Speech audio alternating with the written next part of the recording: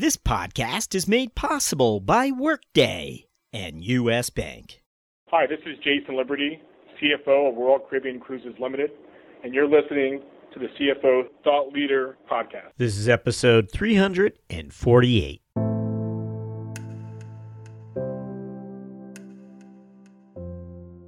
When I got there, at the end of February, I discovered that the first controller they hired when they bought this plant, he had lasted a week. And he said, no, this is over my head. And they hired another one the 1st of December. He lasted 2 weeks. And so I come in the end of January. Well, the difference was I had moved from Kingsport to Savannah. I'm committed. I've got to figure out how to make this thing work. So, and I started reading everything I could, whether it was the software operations manual or whatever it was, to try to help me improve my skills and my knowledge so I could make this thing work. And I didn't look at it as anything other than this is an exciting challenge.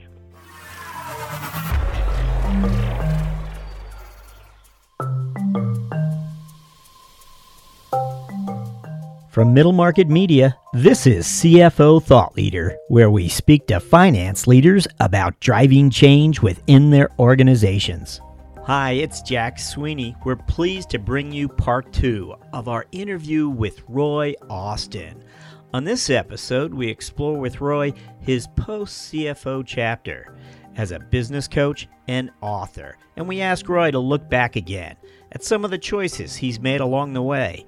Our discussion with Roy continues after these words from our sponsor.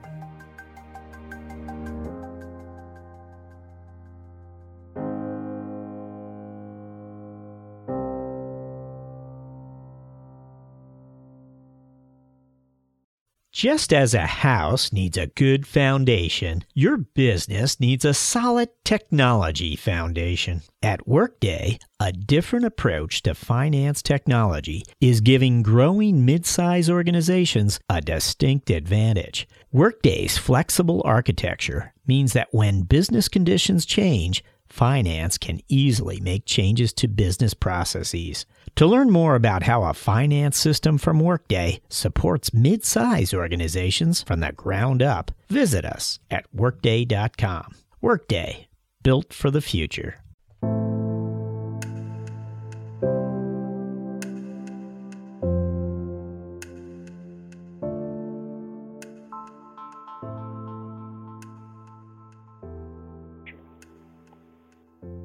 I'd like to see if we can connect the dots here as far as the other aspects of your career, which, as I mentioned up front, includes business coaching, training, and the book. How did these other aspects of your career take root? Well, when I started doing the business coaching in 2009, and I call it coaching, not consulting. Consultants tell you what to do. Nobody's interested in my solution to their problem. They don't get excited about somebody else's solution. They get excited about their own solution. So coaching to me is helping the client figure out the solution to their own problem.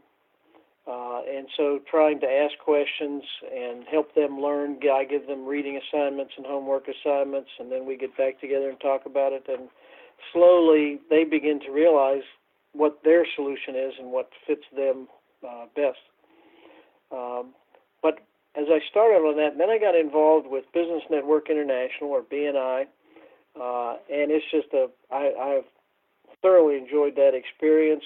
The common complaint that I hear from older people or retired people is, oh, this next generation. Well, I tell you, the next generation is in good hands with all these young entrepreneurs. They are an excited, motivated, just awesome group of people. And I wanted to help more of them. But as I mentioned before, they have this do-it-yourself mentality, which I can appreciate. I had that when I was younger. I tried to do my own plumbing work. Bad idea. Didn't save money. It cost me money. But, that's what they want to try a lot of times. So I thought, well, maybe I can help them out through a book. But the lessons in the book, I wrote it for small businesses, but I've had a number of people say, well, the principles here, they're applicable to organizations of any size, any type. And I just got one the other day that said, you ought to expand your marketing reach, and because the lessons in here are good, just applicable to your personal life. So here again, the book has kind of evolved into things a little different than what I started with. I really wrote it because I wanted to find, I saw most small businesses have trouble with accounting. I didn't want to understand it. So and so I kept buying books to try to find one to give to somebody so they could, understand accounting a little bit better. Most boring books on the planet. I bought 8 of them. One of them, the first chapter, was a glossary of accounting terms. Now, if that doesn't put you to sleep, I don't know what does. So I finally decided, well, maybe I can do a little bit better job than some of these other books. Now, I have since found a couple of books that are pretty good on accounting. There's one called Simple Numbers by Greg Crabtree, and Accounting for the Numberphobic by Don Fitopoulos. So those are good reads. But one of the great compliments I got was on Memorial Day. I got an email from a guy who said, "I'm sitting on the beach reading your book," and which kind of surprised me. I'm thinking, you're on the beach, you got nothing better to do than read a business book. And he said, "For the first time in my life, I understand accounting."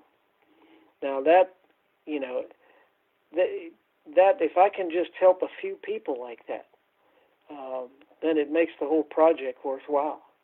And that's where you kind of get to once you get past your primary working years. Let's put it that way. Like I say, I don't believe in retirement. I want to stay relevant. I want to feel like I'm making a contribution. You get all this education, all this experience. Put it to use. Help some people. My wife and I just came back from a cruise, and I got a little bit frustrated with some of these wonderful people that we met. Great experience and executives, and all they want to do is play golf.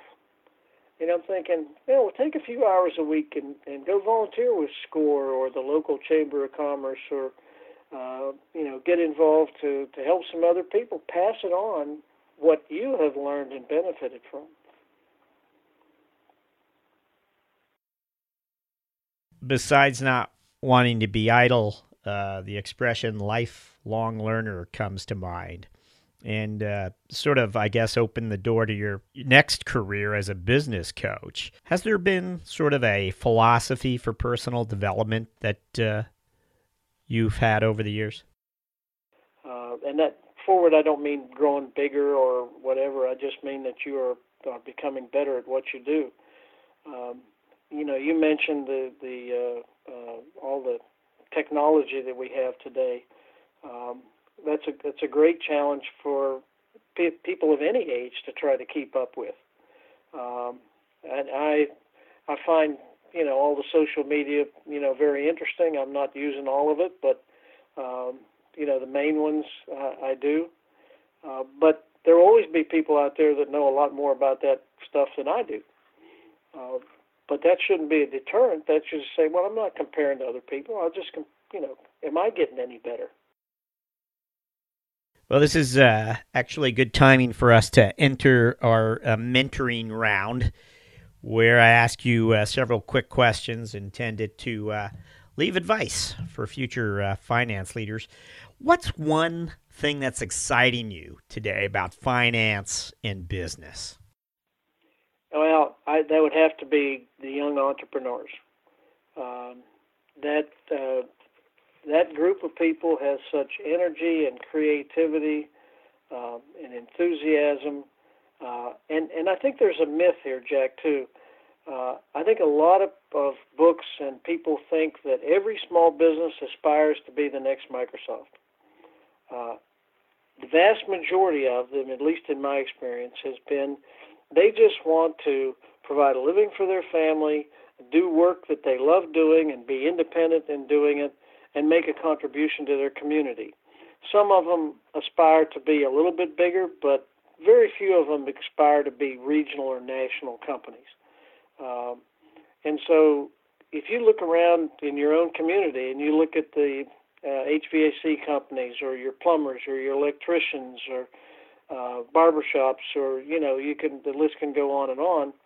Most of those are entrepreneurs that have established a very nice little business, make a nice living for their family, and they don't aspire to be a huge corporation. And I guess my disappointment is a lot of times they get left out. Most books and seminars are directed at that select few people that have aspirations to be this huge global company. Nothing wrong with that, but we're leaving out, not paying attention to helping these other businesses that don't have those big aspirations be successful at what they do.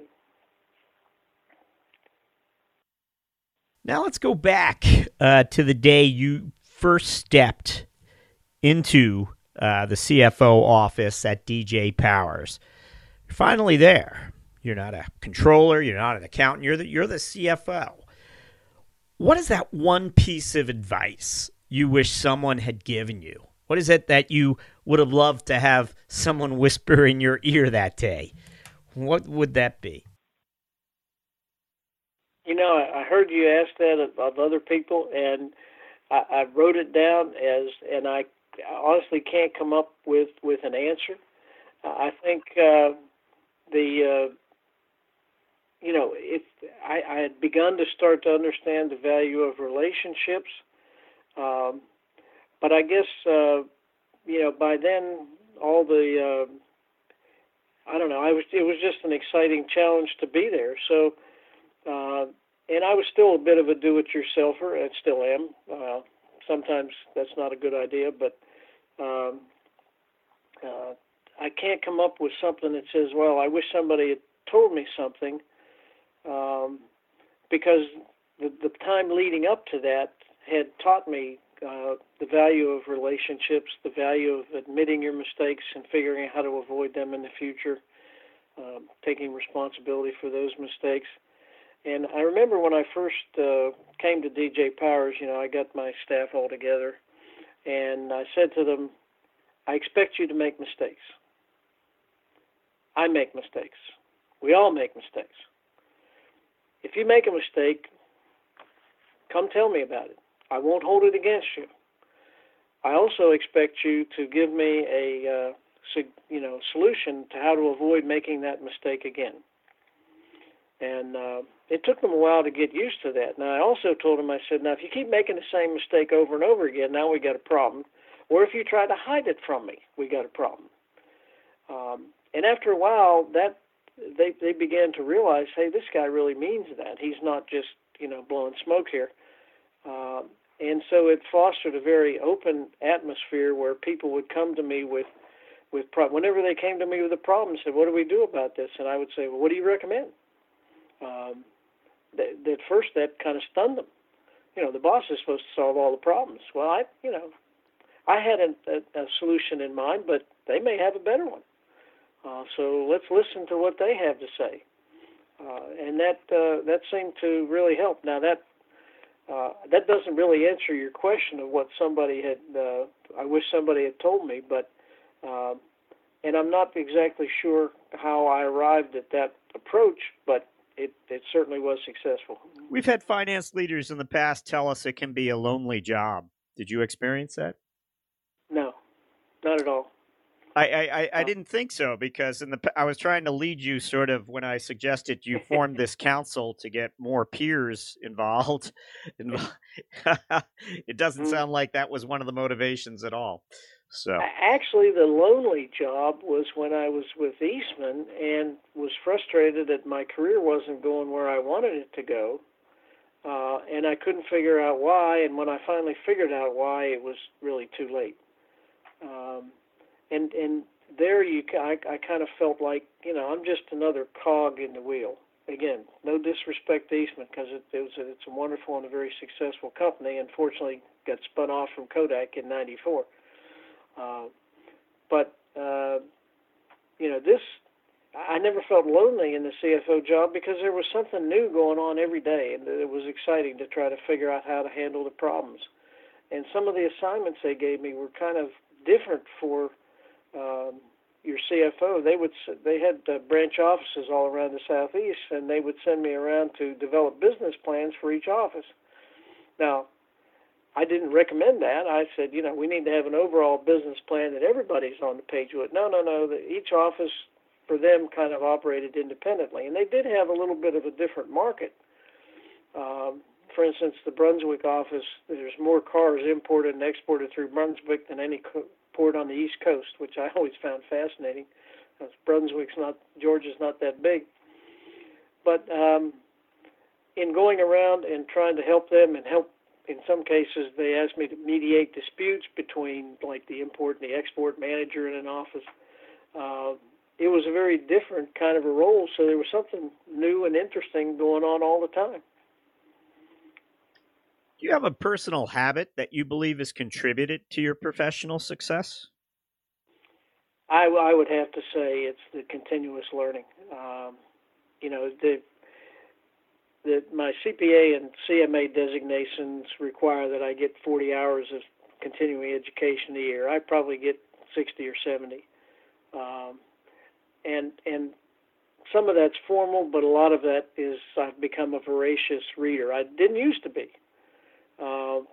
But when I became the controller of Savannah Manufacturing, I began to realize, hey, you've got a huge learning curve here. And it kind of started with operations manuals for the software. That was one of the most challenging things I've ever had in my life, because when I got there at the end of February, I discovered that the first controller they hired when they bought this plant, he had lasted a week. And he said, no, this is over my head. And they hired another one the 1st of December. He lasted 2 weeks. And so I come in the end of January. Well, the difference was I had moved from Kingsport to Savannah. I'm committed. I've got to figure out how to make this thing work. So, and I started reading everything I could, whether it was the software operations manual or whatever it was, to try to help me improve my skills and my knowledge so I could make this thing work. And sadly, in spite of the fact, this was a $12 million a year revenue company, and I had reduced their cost by over $1 million, and it still wasn't anywhere close to keep them profitable. The guy that bought it got really screwed in the purchase agreement, and it was very sad. But here again, even though it was challenging, it was exciting. You're learning new things. You're doing new things. You're trying to figure out a cost accounting system for an aseptic manufacturing process. You've got a software system that they had installed in a couple of weeks, which is impossible for a full software system that covers accounting, manufacturing, shipping, procurement, the whole 9 yards. So everybody's mad at the software company. The software company's mad at us. I didn't look at it as anything other than this is an exciting challenge. And whereas when I left Eastman, I felt burnout. When I went back to work in that atmosphere, I felt excited, and I felt like, no, I really wasn't burnt out. I was bored. And there just weren't, and I look back on it, the last few assignments that I had, there just weren't all that challenging and interesting. So I don't know if that answers your question again, Jack, but it's interesting. I'll point out that we frequently, the response to this question for finance leaders is hard work, where you've already shared with us that hard work isn't enough. I think that's an interesting continuous learning is the way you answered the question, which says a lot. I think you learned the first part of your career that hard work isn't enough, and second part, continuous learning, became the key. You already mentioned a number of books for us. Let me just ask if there's another book, or maybe you saw this one coming and you provided that information. Should I ask it again if there's a book you'd recommend? I mean, the one I'm reading right now, Extreme Ownership, I think is an excellent book on leadership, and I'm particularly enjoying it because the Institute of Management Accountants has invited me back to their international convention in Indianapolis in June to speak, and my topic is leadership. Why should people follow you? So I've found some interesting things there because with leadership, I found a lot of times leadership books and articles focus on the qualities of a leader. Well, just because you have certain qualities doesn't mean anybody's going to follow you. So my approach is a little different. Jim Collins' books, I love all of them, particularly Great by Choice and Good to Great. Of course, the classic small business book is E-Myth Revisited by Michael Gerber. Jack Stack, Great Game of Business, and he's got a follow-up book to that, whose name escapes me. And, of course, Eli Goldratt, I mentioned The Goal. It's about throughput accounting, but it's also about process improvement, and it applies to any aspect of the organization. How do you figure out how to make the whole process more efficient, whether you're talking about the finance department, the manufacturing department, the logistics, or whatever. If you pull the principles out, and sometimes I see people look at things and they'll say, oh, well, here's a book about a manufacturing company. It doesn't apply to me. I'm a service company. Yeah, but the principles apply to you. So those would be at the top of my list, but I've probably read several hundred books. The Goal, is that fiction? Well, it's a story. It's a story, right? So it's kind of a fictional story with the principles woven together, but it has to do with a plant manager who's got this impossible task to pull off, or they're going to close his plant, and then he's got all these problems with his family at home that are resentful of all the hours he's spending. So it's really a good mix of things, but through that all, then because the book is entertaining, then you want to continue to read it. One of my things about a lot of books is it's hard to pull the information back out of them. As I'm reading Extreme Ownership, I'm thinking, I hope at the end of the book, because I've got it on my iPad, I'm hoping at the end of the book they've got a summary of key points. Because a lot of times you read this book and you say, now I've got to go back through, make all these notes, try to figure out the key points.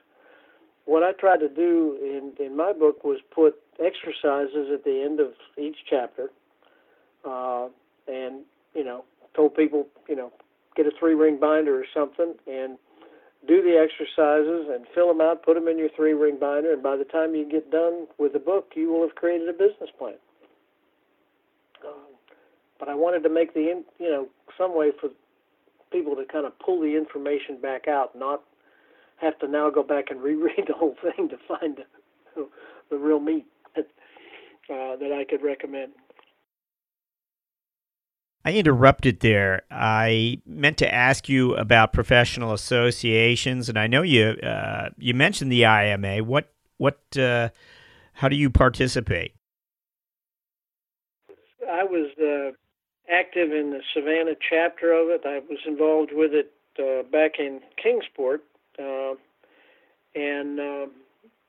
then I got the opportunity to.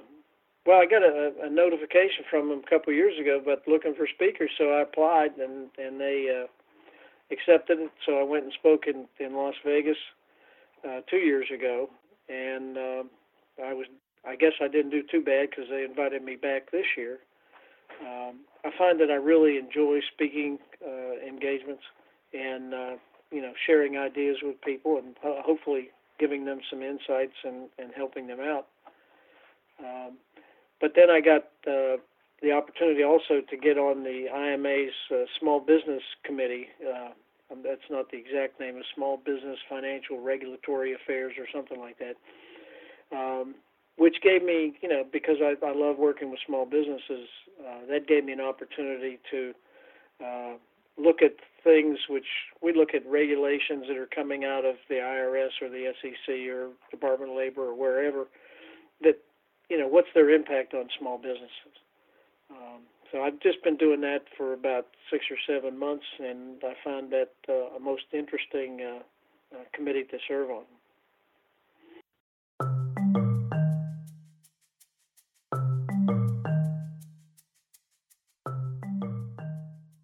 More from Roy Austin after these words from our sponsor. You want smart, clear, and honest guidance to help you meet the financial goals of your middle market business. With U.S. Bank, you have a partner who will help you find the right solutions to help your organization reduce payment costs, enhance control, improve cash flow, and expand your spend visibility. U.S. Bank's dedication to making ethical decisions and doing the right thing is at the heart of what they do, and their efforts haven't gone unnoticed. They've been named a 2017 World's Most Ethical Company for the third consecutive year by the Ethisphere Institute. To learn more, visit uspayment.com/middlemarket. Right, thank you for the extra time here. I have thrown a few extra questions your way, and I thought one way to wrap up might be to ask you for some advice as far as finance career builders out there. So much seems to be in flux, and so much is unknown in terms of how some of the automation will impact the finance function and what roles will be able to step up and become more strategic, and which ones are going to likely be somewhat redundant with some of the technologies. But what advice would you have for future finance leaders as far as how to go about building their careers today?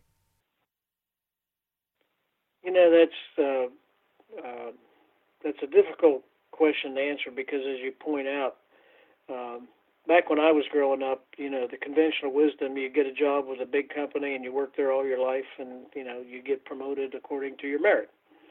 In today's environment, you see much more of people working for smaller companies, and you go there for 4 or 5 years and you get some good experience, and then you jump to a little bit bigger company and you kind of progress up through a ladder of leadership positions at each successive company. That works for some people. So I'm not sure there's one clear path anymore, but I would say that if you aspire to a position of leadership in any form, number one, you got to find something that you love doing. And if you don't love it, then find something else. It's no matter how much they're paying you, it's not worth it. When you find something you love, you're not working. you're playing. But the path then becomes the continuous learning model. Assessing yourself. Where are my skills weak? What do I need to learn? What do if I aspire to leadership, then I've got to learn how to be a leader. And it's not just as simple as reading a book. I mean, there's a lot of good information and advice in books and seminars, but there's no substitute for doing it. So get involved with your local chamber, get involved with civic groups, take on leadership roles, make your mistakes. You're going to make them. We all make them. When you do make them, learn from them. And to me, that's the critical element there. What did you learn from that experience? I'm meeting next week with a guy whose business failed. And that's the one question I want to ask him. What did you learn from this experience? I mean, I've got my opinion as to why his business failed. But if he didn't learn anything from that, then he's not going to be able to succeed in the future.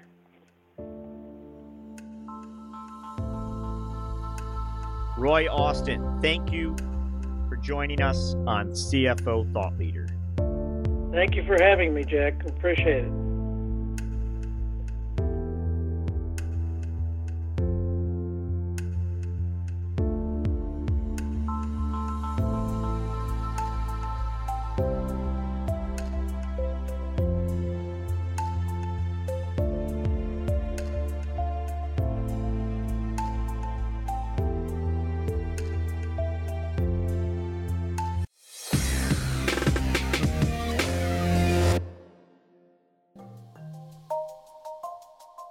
Thank you for listening. And don't forget, Thought Leader listeners, you can now go premium at CFOThoughtLeader.com.